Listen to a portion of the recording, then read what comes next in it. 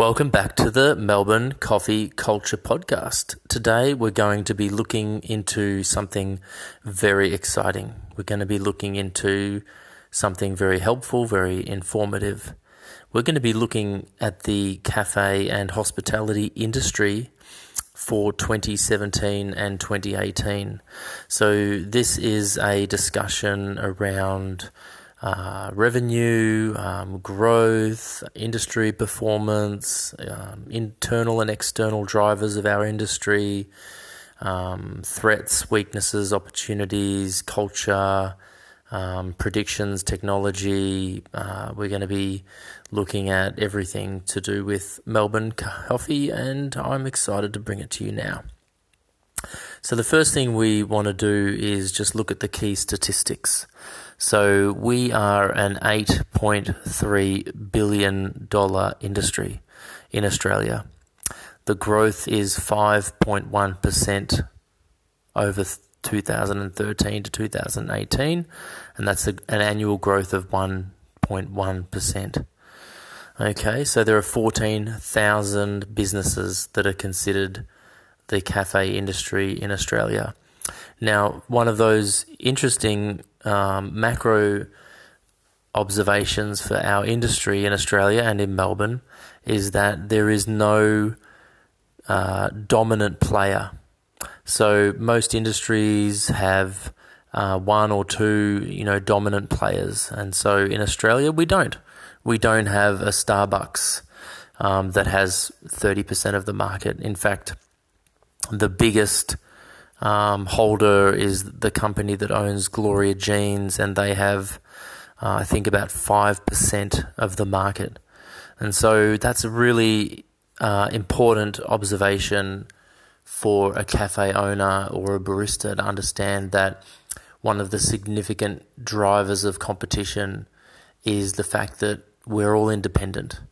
It means that it's a lot easier for people to enter the industry. There's a lot less barriers to entry, but also it means that competition is actually keeping prices down. It means that competition's keeping profit down. It means that competition is really good for the consumer, and it means that we have to be more focused on being a niche operator. Just reading from the IBIS industry report, while independent operators have performed strongly over the past 5 years, major coffee chains are expected to undergo changes in the next 5-year period. Yeah, so that's really, really good. Another thing to note is that our market is in a growth phase and heading towards maturity.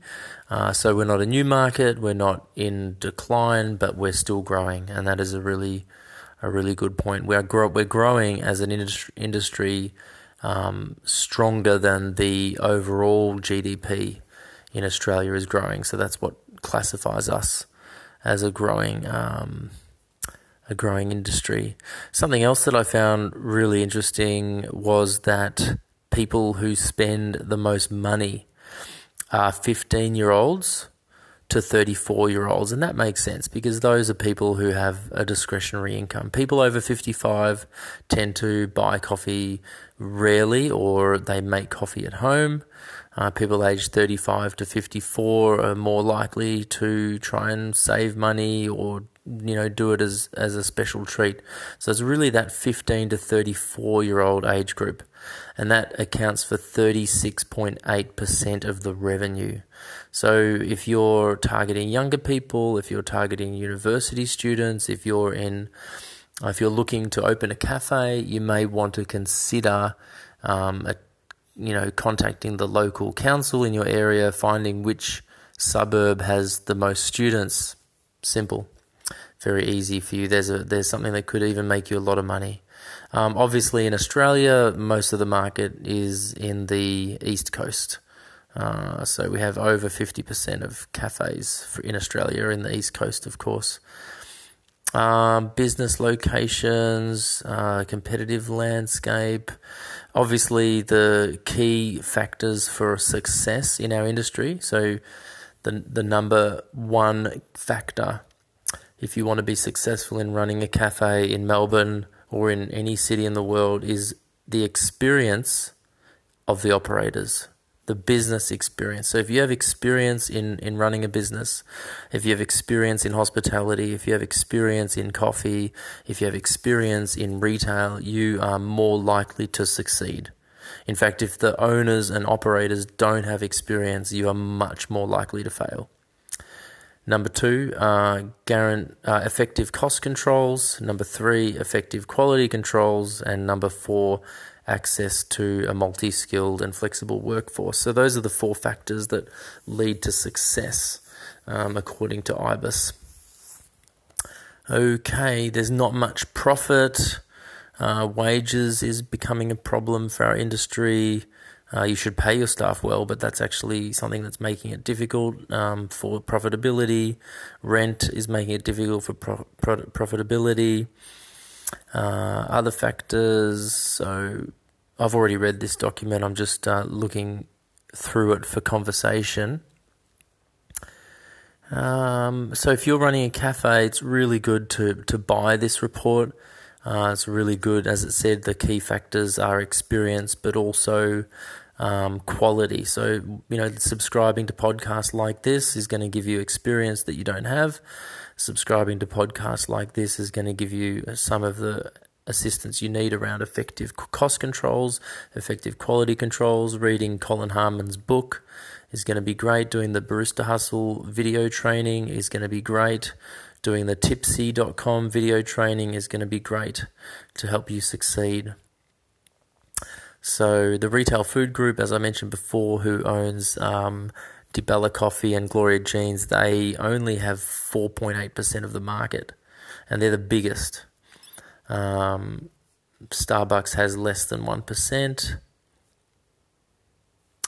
Okay.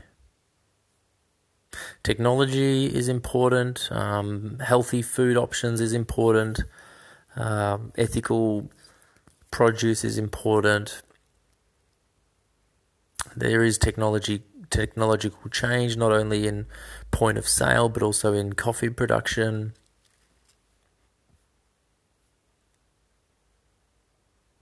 There's no government assistance for our industry.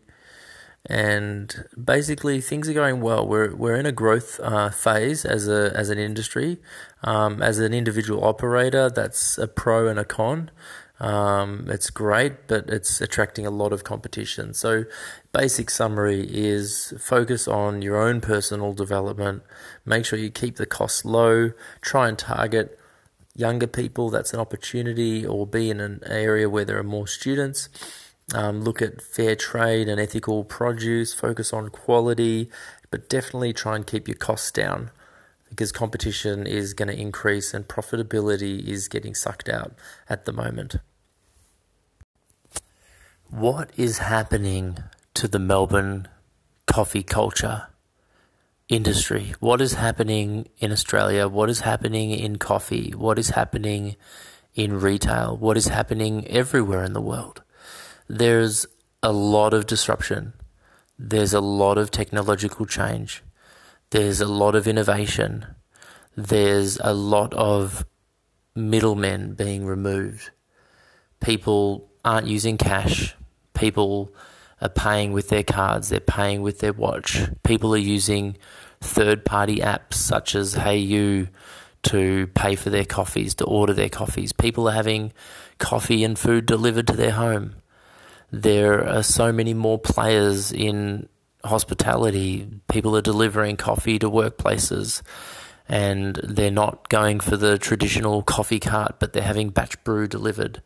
There are ghost kitchens opening where restaurants where you're buying your food and your breakfast from don't even exist. They're just on Uber and Deliveroo and Foodora, and they don't actually have a shop. They're just in a warehouse somewhere.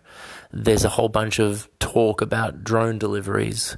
There's so much change going on, and today we just want to look at some of the facts around our industry. We want to look at some of the macro and microeconomic facts that are going to affect you as a Melbourne coffee business. Okay, so the first and most palpable thing in our industry is that it's a growing industry. That's good and it's bad. It's good because it's good for competition. It's bad because it's good for competition. There was $8.3 billion in revenue in coffee shops in Australia in the last year. Interestingly though, 34%, that's a whopping 34% of that $8.3 billion was spent by 15-year-olds to 34-year-olds. That's right, the biggest chunk of the cafe spend in Australia, 34%, is by 15 to 34-year-olds. And so if you're opening a cafe, I would be seriously looking at local council demographics and finding the locations where the most students are. That's worth doing. And the other palpable industry insight, other than there being 14,286 cafes in Australia with 1.1% annual growth and only a profit of 300 million, is that there's a lot of competition and there is no dominant player. That's right, there's no one or two groups that are dominating the market. Unlike every other country, especially America, there is no one company in Australia that really holds a lot of the market. Okay, so I think it's 4.8% of the market is held by Gloria Jeans and DiBella Group, and that's a company that owns a whole bunch of cafe chains. What does that mean? It means that it's good for consumers. They've got a lot of choice. It means that competition is so high and the barrier to entry is so low that prices are remaining low and profit is remaining low. What does that mean? It means that if you're going to open a cafe, you're going to want to be a niche cafe. You're going to want to, adopt the technological change towards quality. You're going to want to adopt the technological change towards convenience. You're going to want to adopt one of the trends around ethical produce. You may want to become a vegan-only cafe. You may want to become a fair trade-only cafe, which you might want to become a local produce-only cafe. You may want to be a batch brew-only cafe and target younger students who are a little bit less price sensitive. So profitability is low. There's a lot of pressure on wages. There's a lot of pressure on rent. And so what you want to do is really hone into your skills around success. So these are, according to IBIS industry reports, the number one indicator to a successful cafe is the experience of the operator. What does that mean? If you don't have experience in hospitality, you're more likely to fail. If you don't have experience in retail, you're more likely to fail. If you don't have experience in hospitality and in coffee, you're more likely to fail. So the number one key success factor for those 14,000 cafes they surveyed, there's number one is the business experience of the operator. So we can help you there. If you don't have business experience, you can do a few things. You can listen to this podcast. You can study the Barista Hustle online training. Do every course.